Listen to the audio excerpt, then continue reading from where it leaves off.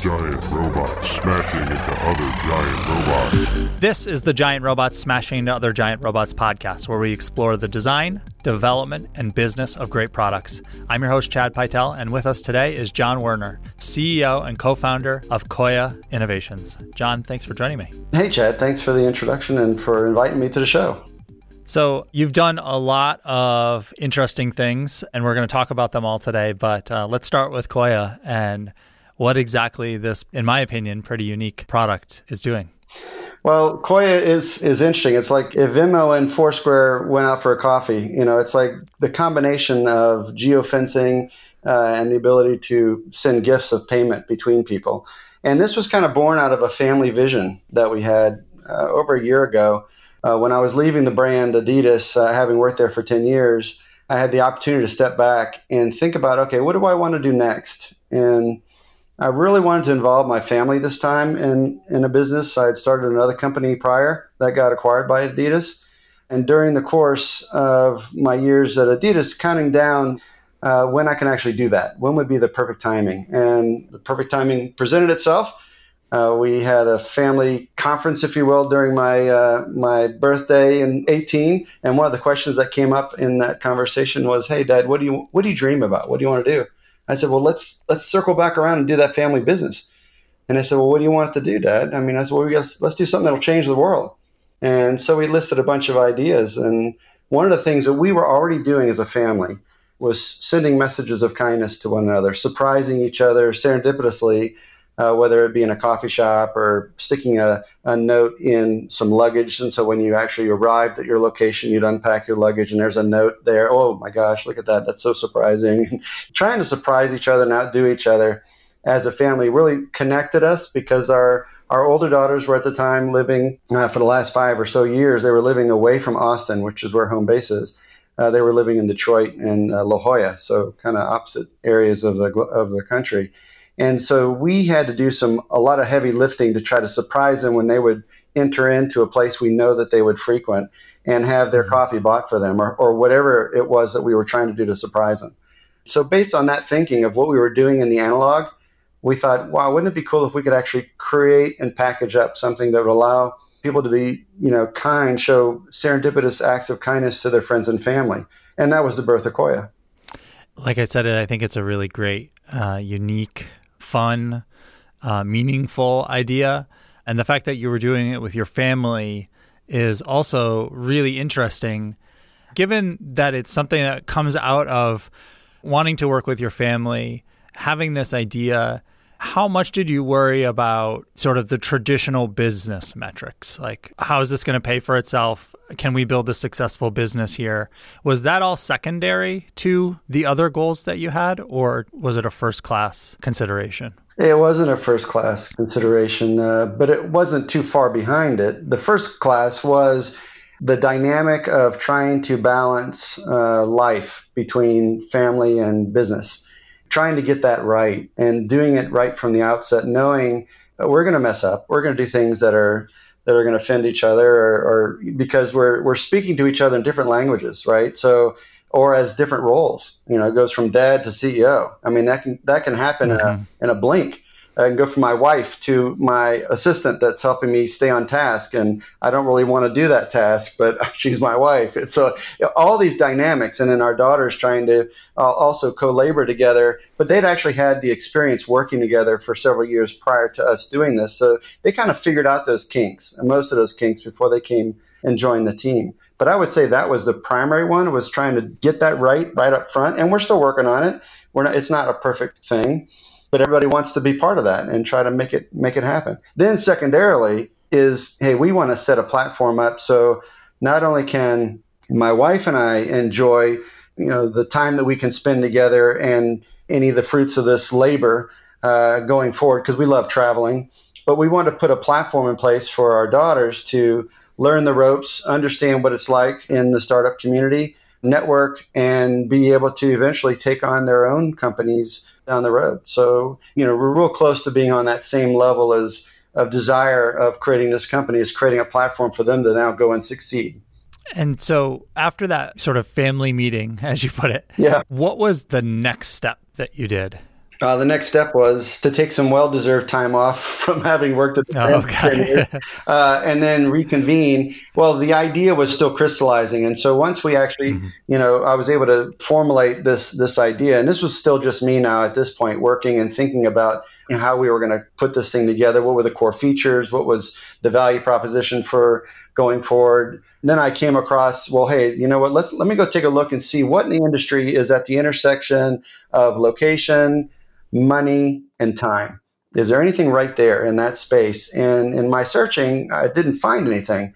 There wasn't anything that really combined all those things up to be a trigger mechanism for the delivery of something that had both a personal message associated with it, very personal, with a money attachment, and the location side. All that kind of combined to be something pretty unique. So I filed for all of our IP around that space early to get all that covered, because my background is in tech, and I've worked at several companies that kind of instilled in me, specifically IBM for 5 years, creating IP, not necessarily for an offensive weapon, but mostly for a defensive weapon. And it actually came to really help us in one of the last startup I did before this one, where the brand, Adidas really wanted that IP that we had with that prior company. And so everything I do now kind of starts off with, okay, come up with the idea, lay out the IP. Now let's go and see what this thing's going to look like based on how we're protecting ourselves. When you say protecting the IP, what does that actually mean? Does it mean patents? It means patents. It means filing for all that. And what happens is it's a discipline, right? So there are people that don't believe in patents at all, and there's some that do. And I'm not here to judge either way. But I just know that in my past experiences, the patents have been very valuable as an asset. And it's a way for us to carve a space if we got into a situation where, we're a small company, and if there are larger companies that can come in, see what we're doing, and if we're successful, and when we're successful at what we're doing, they might want to pivot and get into our space. You can see what happened between Snapchat and Facebook, right? There's no IP around that. So Facebook's copying Snapchat, Snapchat's copying Facebook, and predominantly Facebook copying Snapchat. Took away all their customer base. They had no recourse. They had nothing they could do to help, stop that, even though they had the lead in that technology space or whatever the experience was. We don't want that to happen to us. And so that's the intellectual property that I'm talking about, is really covering that off so that if something was to happen where a company started to come into our space that, was not doing savory practices, and knowing that we had the IP but wasn't willing to talk to us about it, we can have a conversation at that point. Else we don't have any conversation. My feeling is that as designers and developers, patents aside, we like to believe that the best product or the people who have an idea first are going to be the ones who are going to be successful. And we don't like things that tell us or indicate to us that might not be the case. And I think that plays into, if not like an outright belief in that patents shouldn't exist, but just a general sense of like, I wish I didn't have to do that, or I shouldn't have to do that, because we like to believe that just having the best product is enough. I would agree with that 100%. And I am a firm believer in, hey, you know what? If you can build something that customers want, and you can stay ahead of any other competitors that are out there because you have the early advantage, that's your best offense. It's to continue to innovate, and it's actually to create a product from day one that's usable and people want to enjoy it and share it, because there's some applications that I can download and I'll just flick that away and delete it right away, even if it has a lot of users using it, but I don't care for the design of it. It doesn't feel right to me. I will pick a lesser product, not in features or anything, but one that's better designed over one that is less designed but has more traction. I think that kind of is paralleling what you just said, in the hopes of that company then succeeding, because that's what I prefer using. But in a lot of cases, though, we're in a social space, in a social networking space, and there's some big players in this space. Yeah. And for us to get traction, for us to get visibility, we're going to have to do some really fast, agile development and reaction to consumer feedback to really stay ahead of this. And I think that's what we can do on the design front. There's also another thinking that users have, and that is the transparency of the company itself. Is the company out there creating something that's of value for humanity? Is it something, if you go look at the long tail of the company, what are they doing philanthropically? They're looking at this stuff now, right? So part of our charter is giving back 10% of our profits to a nonprofit.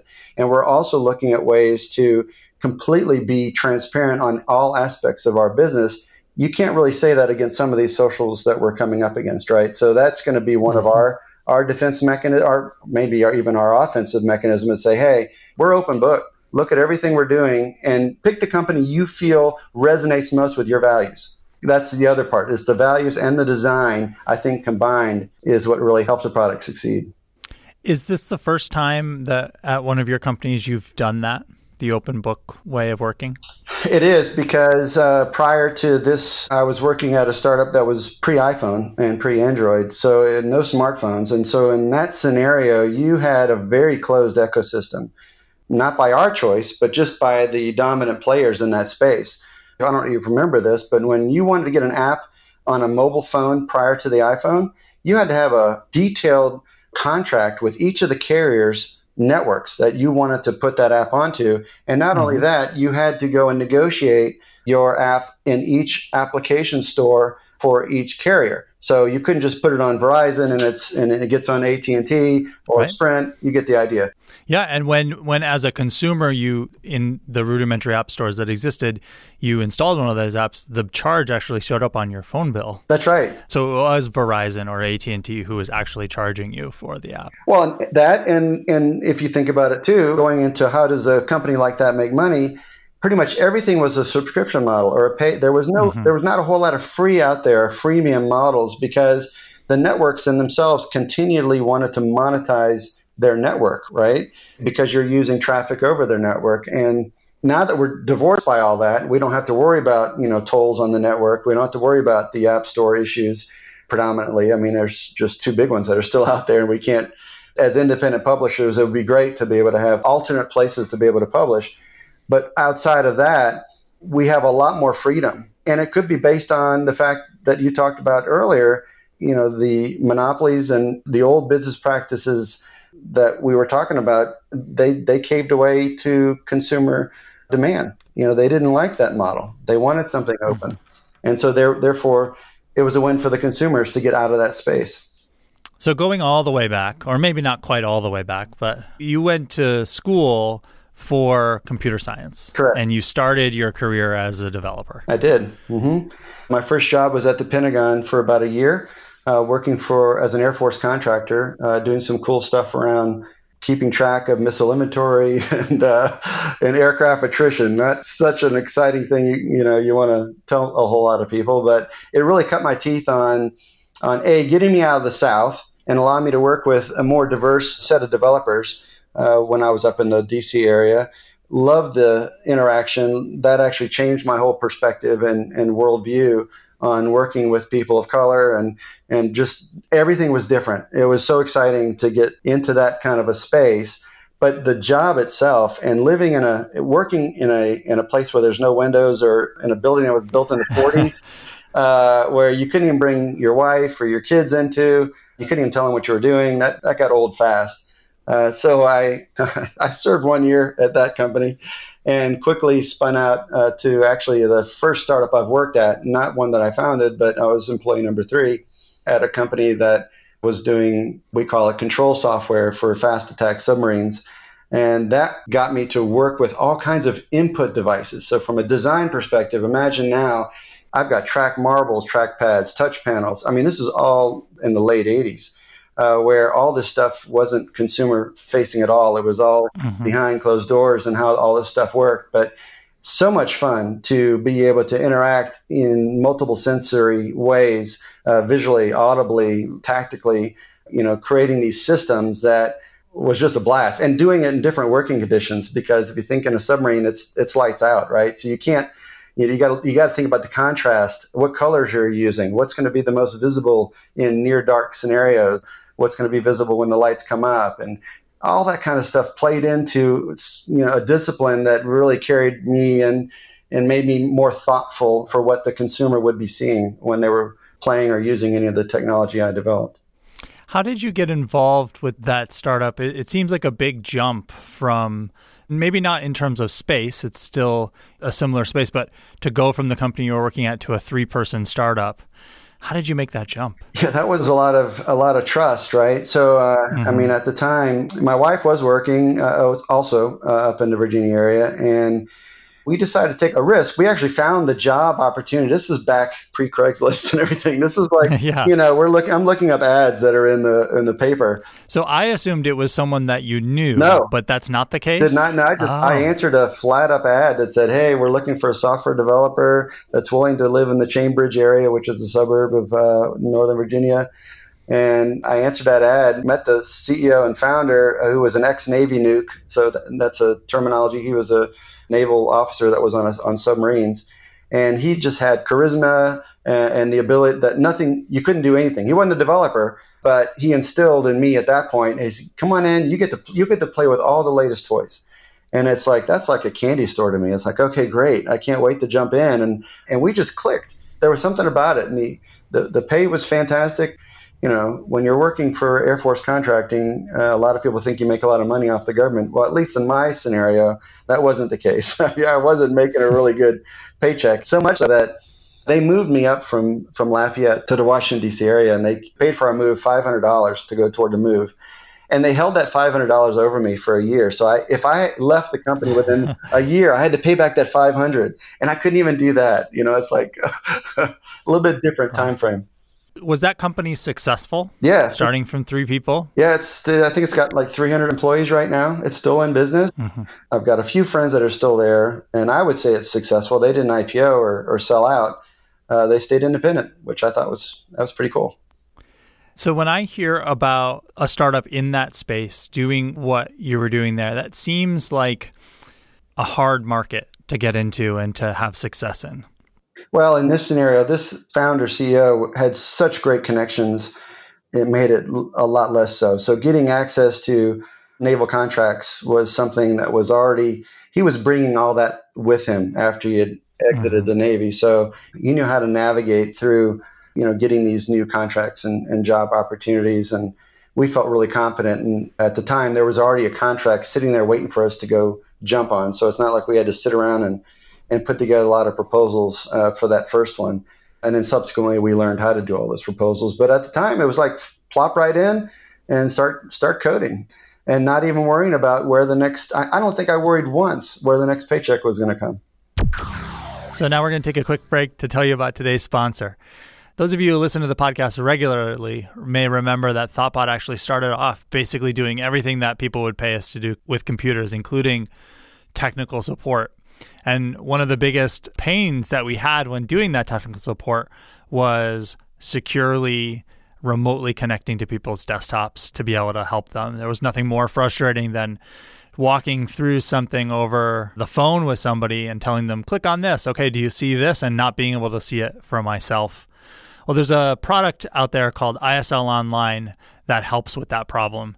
It's a secure and reliable remote desktop software so that you can support your customers and access even unattended computers. It's affordable and it works. It's called ISL Online. You can access Windows, Linux, or Mac remote computers in less than 3 seconds and help your clients the moment they need you. ISL Online will fully customize the remote desktop app to match your brand even. So if you have that support company or you want to match your brand, you can do that. You can even set up permanent remote access by installing a remote access agent on any Windows or Mac computer. And you can use your phone, iPad, Android tablet to access those computers as well, so you can help your customers on the go. ISL Online is fully compliant with strict security standards industry expects. ISL Online users are IT professionals and help desk technicians from small and medium-sized businesses to Fortune 500 companies. Companies like Konica Minolta, Canon, IDEX, AT&T, Mitsubishi Chemical, and Avast. They all trust ISL Online for their remote desktop needs. There's no limit to the number of users, workstations, installations, or clients that you can support. So visit islonline.com/giantrobots to learn more and sign up for their full-featured free trial. So what did you learn from that experience that then sort of set you in motion for the rest of your career? Or what did you not learn?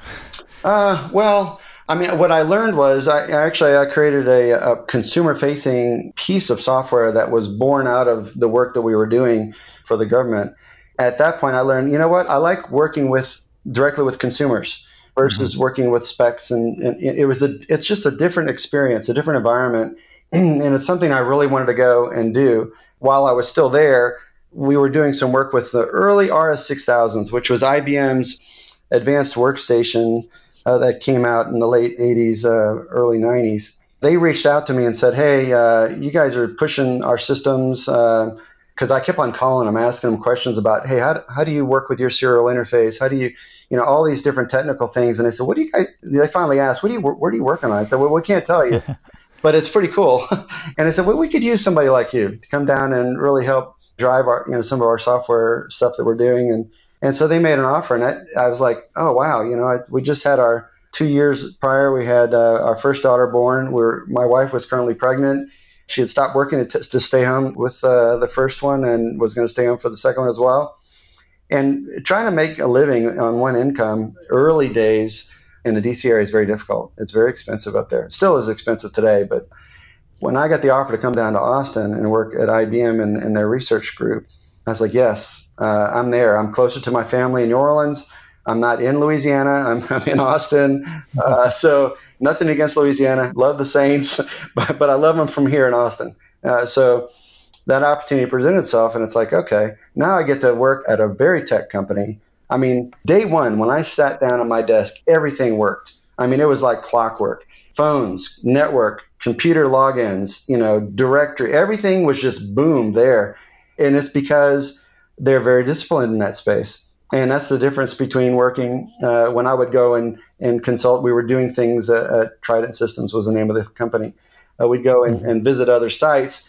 Man, it was like pulling teeth trying to get things to work. And here it's like everything just worked. And I said, okay, this is where I need to be. And it was just full of just other developers, right? And so everybody was kind of speaking the same language, challenging each other, et cetera. It was a really good camaraderie. I learned a lot at IBM from a disciplinary perspective as well. I mean, they take coding very seriously and created some good disciplines in me and in terms of how to design well prior to rolling out fixes, because if you architect your code up front, that will require less bug fixes and problems and other things later on. So it actually is a lot less expensive to spend more upfront time, even on the software architecture point, versus waiting and just trying to get something going.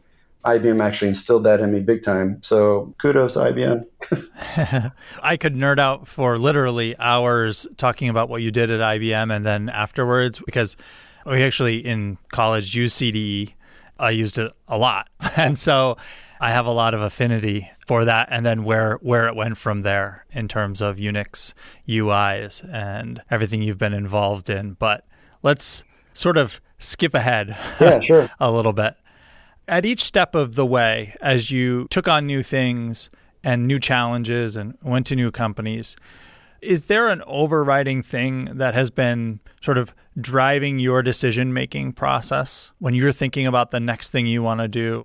I would say that, and this has become kind of my personal mantra, is just make things easier, and don't just do it because you can from a technology perspective, but do it because you want to delight the consumer.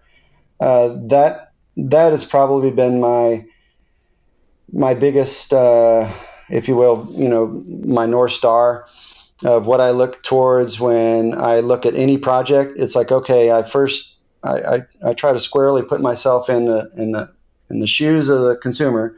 I don't even like to use the word user. It's just something but I have to do it, because if I keep on saying consumer with people, they think, oh, what are they consuming? They're not buying anything. They're just using so call them a user. I'm like, well, no, I just think user. I don't like the word user. So consumers, if I could just call them friends, that'd be even better. So people that actually have fun using our software and services and products, delighting them at things that are unexpected even. So doing things out of character for what they might expect from an experience, where it's like, oh, wow, you can do that too. And, oh, they actually thought about this being easier, so they kind of combine this. And it's that stuff. It's that level of detail and trying to think like a chess player, where you're thinking 4 or 5 steps ahead and trying to stay 4 or 5 steps ahead of the consumer, so that you can start to anticipate their needs and how they want to use your software and how they might be using it. Once they've mastered that first blush of your software, they're going to want to start unpacking more and more, and you need to be thinking about that. So in 2002, you founded company called Bones in Motion. Yes. How did that idea come about? And were you already thinking about those sort of consumer level things that you were just talking about when you were starting up Bones in Motion? Yeah, so the Bones in Motion company, well, I'll tell you what it ended up being, and then I'll tell you how I got there as fast as I can, right? So Bones in Motion created a mobile experience that would calculate speed, distance, pace, and calories burned using a mobile phone's GPS. So E911 was just coming up. Not all devices, actually no devices when we launched had GPS in them. Not launched, but when we started the company, we were kind of predicting poorly when GPS was going to actually become relevant as a platform for us to be able to run our software. But it didn't start out that way. It started out when we were on a trip to Oslo, and we were on a guided tour. So people were kind of guiding us around different places in the city, and we had our 15-month in tow. And we would stay at places that had incredible Viking ships, but we had to be quiet, And then we go to places outdoors where they had incredible sculpture gardens, and we wouldn't stay there a long time. And because the 15-month-old wanted to run around when she was outside. And so we got back on the bus, and we were kind of talking to each other. And I said, wouldn't it be cool if you could just have a self-guided tour? I mean, they do this tour 3-4 times a day.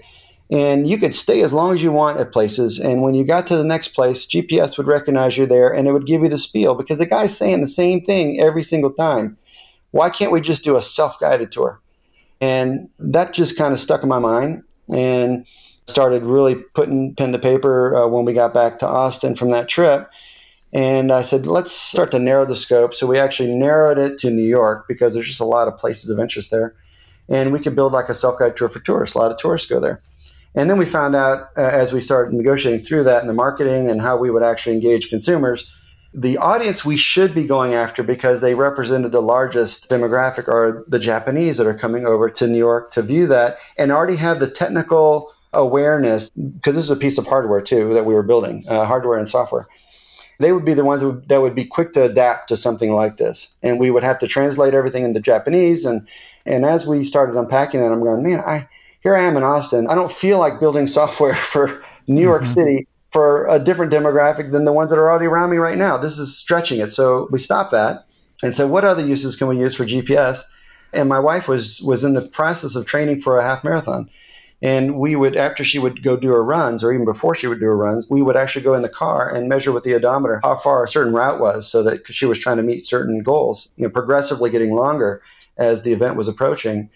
And in the process of doing that, we said, wait, okay, this is a way we can use GPS. Let's get rid of the odometer driving around in the car, and let's go figure it out so that you can have your phone in your hand, and that will actually track your speed, distance, pace as you're training. And Bones in Motion was born out of that. And just to reiterate, this is very pre-iPhone.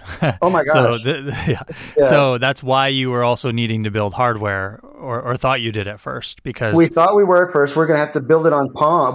For the self-guided tour, we were looking at building a chip that would plug into a Palm Pilot, if you remember those, and we were going to write software for the Palm Pilot. And that had a CDMA, not a CDMA, but it was a type of cellular radio that you could also have in these things. That was a requirement. So we did two things. One, we got rid of that idea. That was a dumb idea, thinking we were going to have to go build a hardware piece. So let's just go build software. So now what? What's the roadmap look like for handsets, all these flip phones and candy bars that everybody's kind of used to if they're over the age of 40?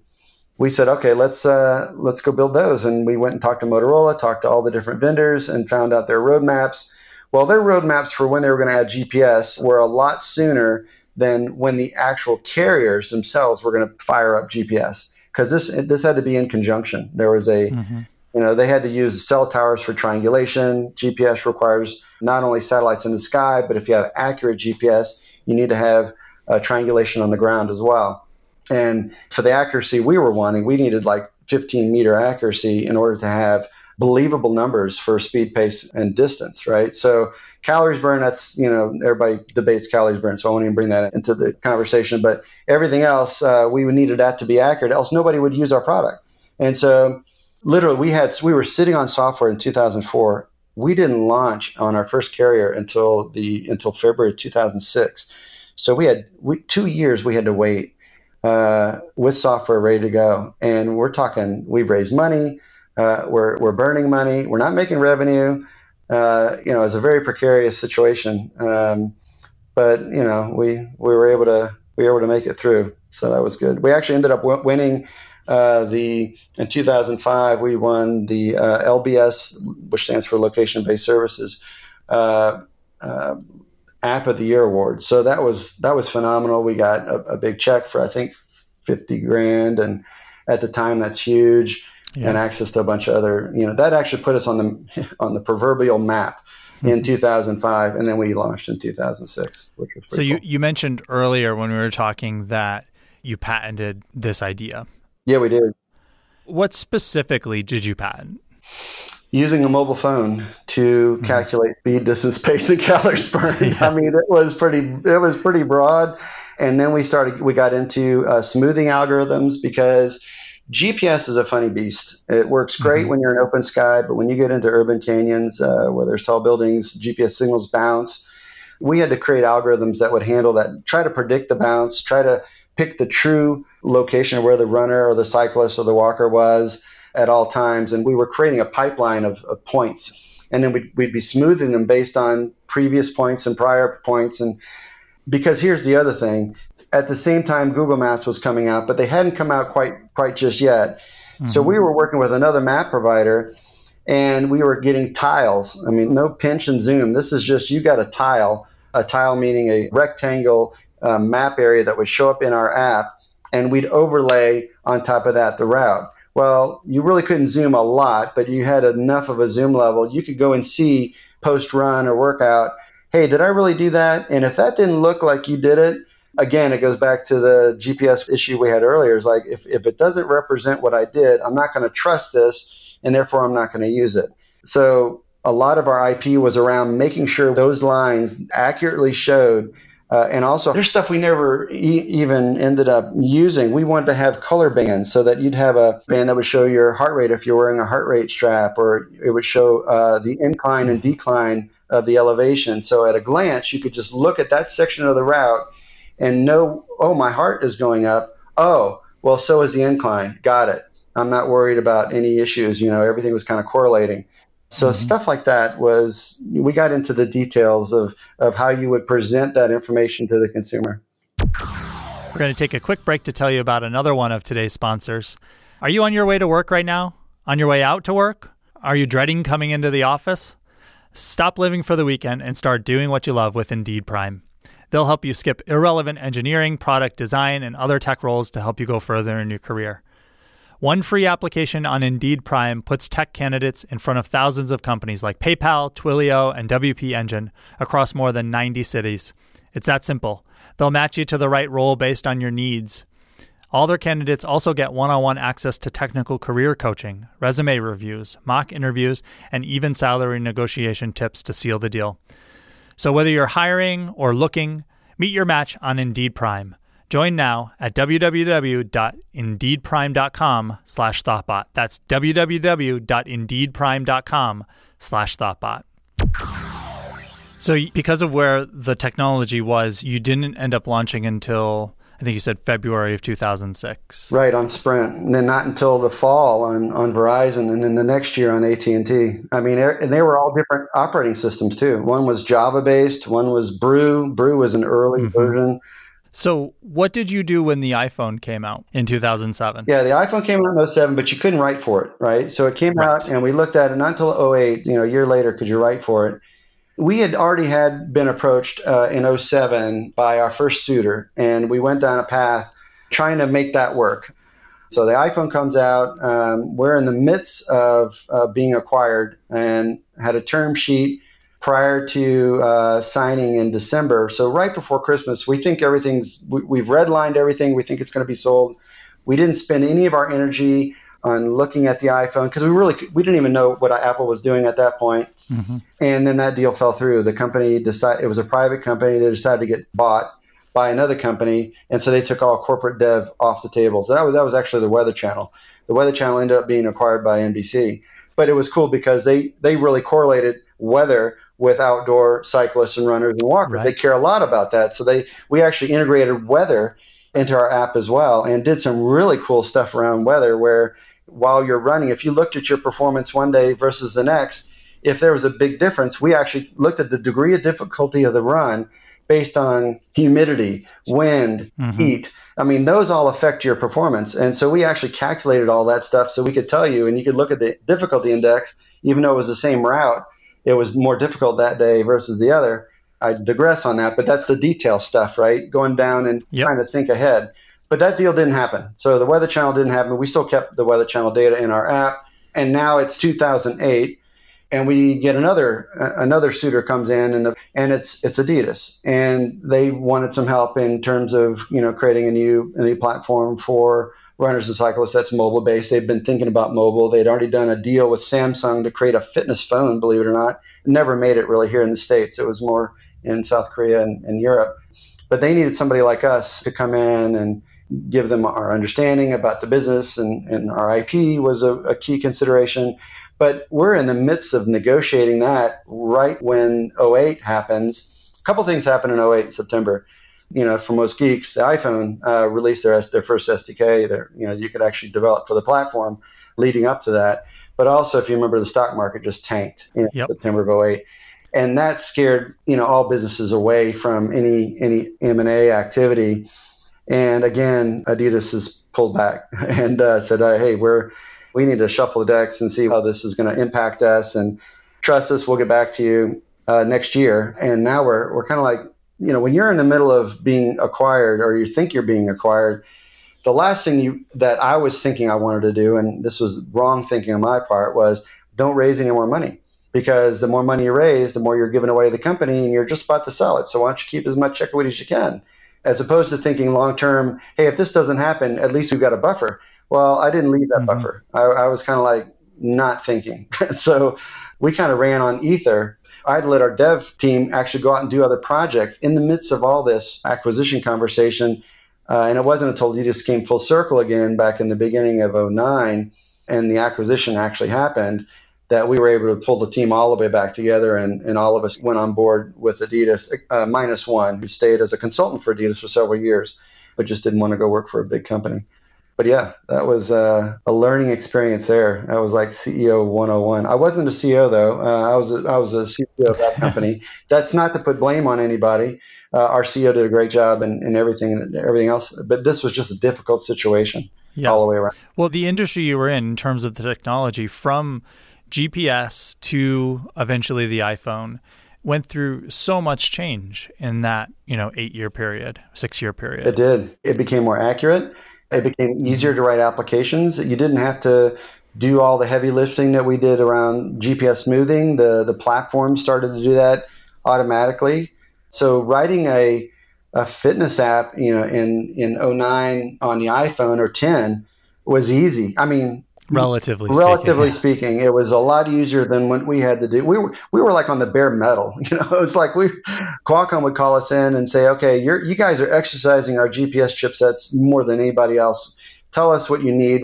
So we actually helped sit down and plan the type of features that we needed in the GPS chipsets. That's how early we were in terms of trying to do this. I remember we lit up one neighborhood in Austin so we can go test the app. And I had to go drive with a phone in hand and mark the GPS locations of these cell towers for Verizon, just so we could actually run the software. And it was way early days, but it was a lot of fun. I still remember it, and I still laugh and made some good friends through it as well. So starting Koya in 2018, we talked about how that originated and how you started that with your family. But from a product perspective, how did your previous experiences and how did what you want to do differently influence you for Koya? It goes back to, there was an opportunity I saw where if we build this right up front and we have the right folks around the table building it, we have ourselves a good chance of making a breakout product here, because we did a lot of conversations prior, seeing, is this really going to work? I mean, would you use something like this? And we were really high level stuff, but it resonated so well and it was so easy to explain, right? And it's like, why hasn't this been done? Surely Venmo's done this. Surely PayPal or somebody else has thought about doing something like this. But no, this has been done. It's like people kept on scratching their heads. They'd have that aha moment. They go, I could use this yesterday for my friend's birthday. I forgot to send a card. I could have just sent them a Koya, had it showed up either at their work address or their home address or maybe a coffee shop that I know they like to go to. I would use that in a heartbeat. And so some of the early stuff that we were hearing kind of led us down that path of, wow, you know what? We have the ability to do something that could really start elevating kindness in general, giving to people, even if they're your friends and family members. When you give, it releases a chemical in the brain called serotonin, and that actually makes you feel good. So you've heard the terminology, it's better to give than to receive. Mm-hmm. We really firmly believe that. And so you feel good when you give to somebody. The person you're thinking about giving to, they also feel good. And so there's this win-win scenario that's happening. And so we started building upon that, a kindness platform, and that elevated the conversation away from a technology play really into something bigger. And I guess to answer your question in a longer about way, what we did differently was we looked at ways we could really help change the dynamic, change the way humans communicate or desire to reach out and stay connected, because the current networks have failed us. The more connected our world got, the less connected our world got. It was like, it failed us in lots of different ways, and not on purpose, but just not forward thinking on what the effects would be if we had something that was so connected like Facebook and other big social networks. We were really from the day one thinking this is small, it's contained, it's just your family and friends, and it's a way to do things out of the ordinary. It's to create unexpected surprises or serendipitous moments, and the kindness thing really resonated when we talked to potential partners. When we talked to software developers, we were interviewing people to come on and help us in this journey. When we talked to Thoughtbot and said, hey, here's what we're looking at doing.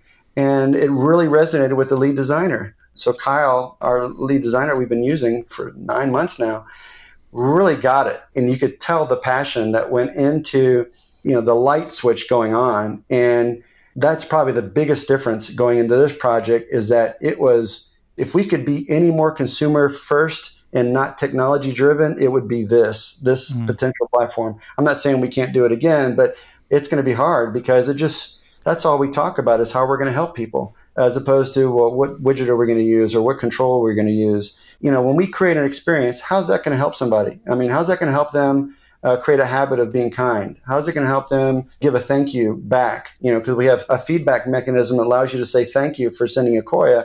And we really want to encourage that. We want to start exercising that part of the brain where people are going to be more apt to want to give, not just giving to their friends and family. But let's say somebody's giving you $5 for coffee. You end up at the coffee shop. You get the Koya. Here's $5. It's from your friend. They were thinking about you. Great. Well, there's 3 things I can do at that point. One is I can take that money and put it in my account, my checking account. The guy bought me coffee. I'm happy. 2, I could pay it forward. I could say, hey, you know what? I really don't need that $5. I'm in good shape right now, but I've got a friend that could use that $5, so I'm going to send them a Koya and give them a drink at their favorite coffee spot. Or I can hit a button saying, you know what? I'm just going to give this to charity, to a nonprofit. The money never was mine. I just want to give it. And so now it starts building a giving muscle for the consumers we're going after, for the Gen Zs and the millennials. This provides a great opportunity for them to learn how to give.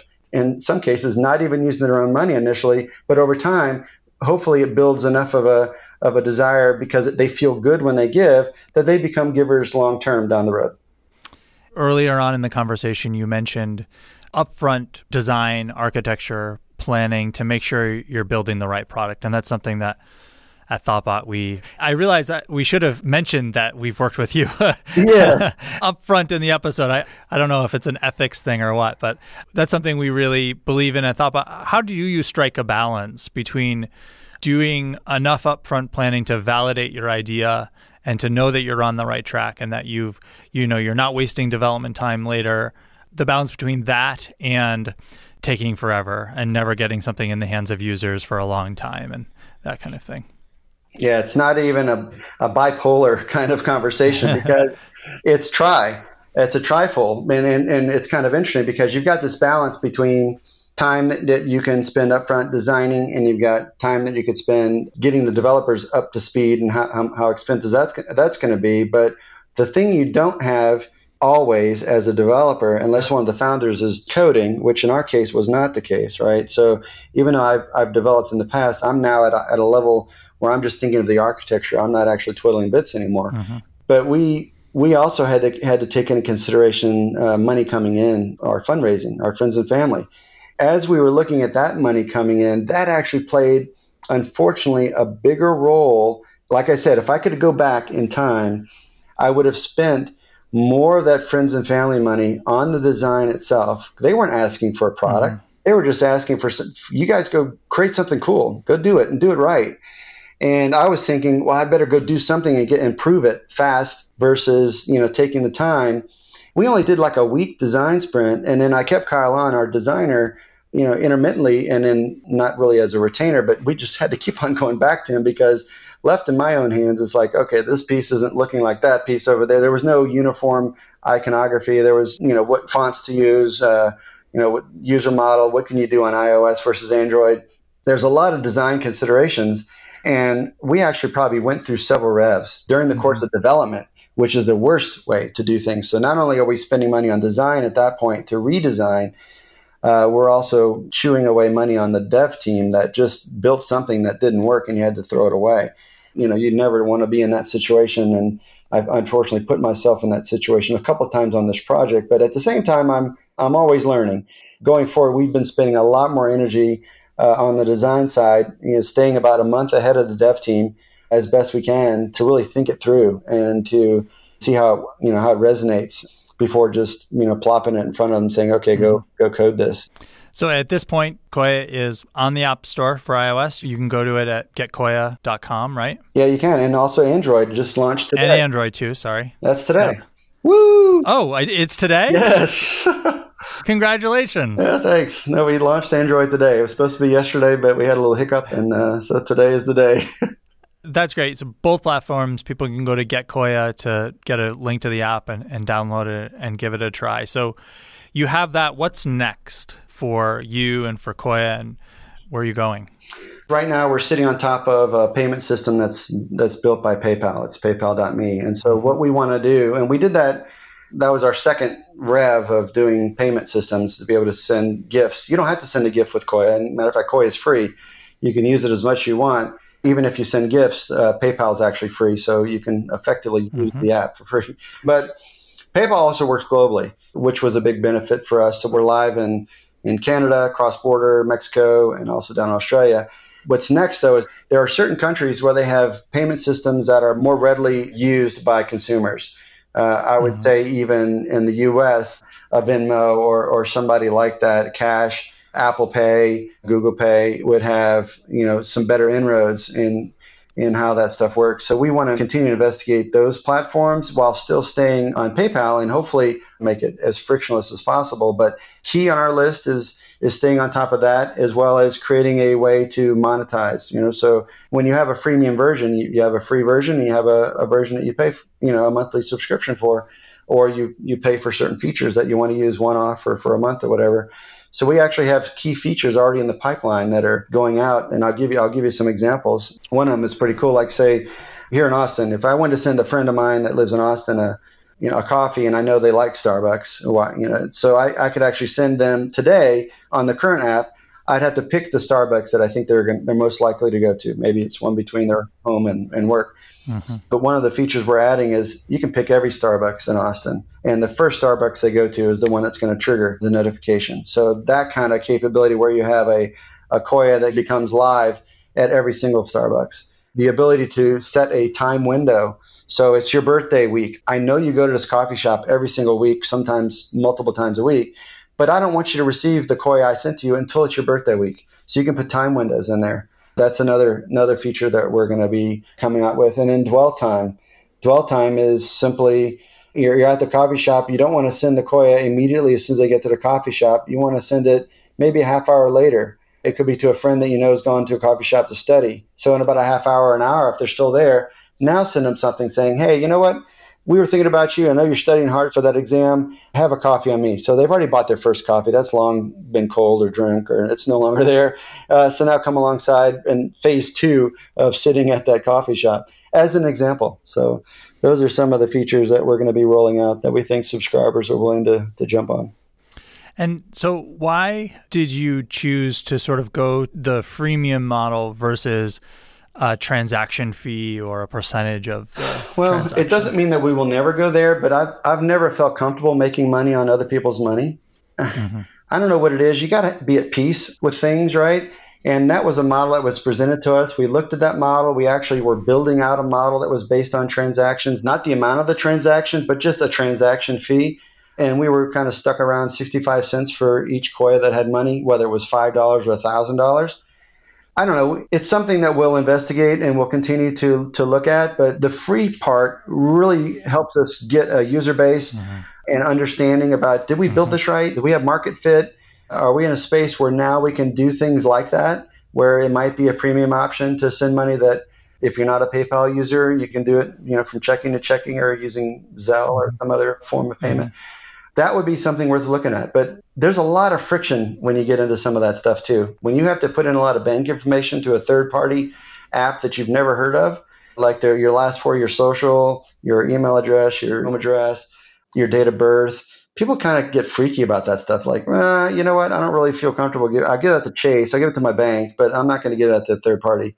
That kind of squashed, that ability for us to do our own peer-to-peer payment systems integrated into the app tightly. But we actually developed it. And this is where, had we designed it and put it in front of consumers at the design phase, we would have learned that this was a problem. Instead, we took that design, we coded up and had it out in beta format, our second beta, had that in there. And the feedback was, yeah, we're going to fill out this information for you. And it was all dummy data even during the beta. But we would never do this if it was somebody else. If this app was really live, we'd never do it. Well, John, thank you so much for joining me and sharing all of your experience and stories. I wish you the best with Koya. I hope you get lots of friends using your app. That's exactly right. As many friends as we can on the planet. That'd be awesome. If people want to, get in touch with you or follow along with you, where's the best place for them to do that? At GetKoya on Twitter or Instagram as GetKoya, or even getkoya.com. In any of those places. Cool. You can subscribe to the show and find notes for this episode and all the other ones at giantrobots.fm. If you have questions or comments, email us at hosts@giantrobots.fm. And you can find me on Twitter at cpytel. This podcast is brought to you by Thoughtbot and produced and edited by Tom Obarski. Thanks so much for listening, and see you next time.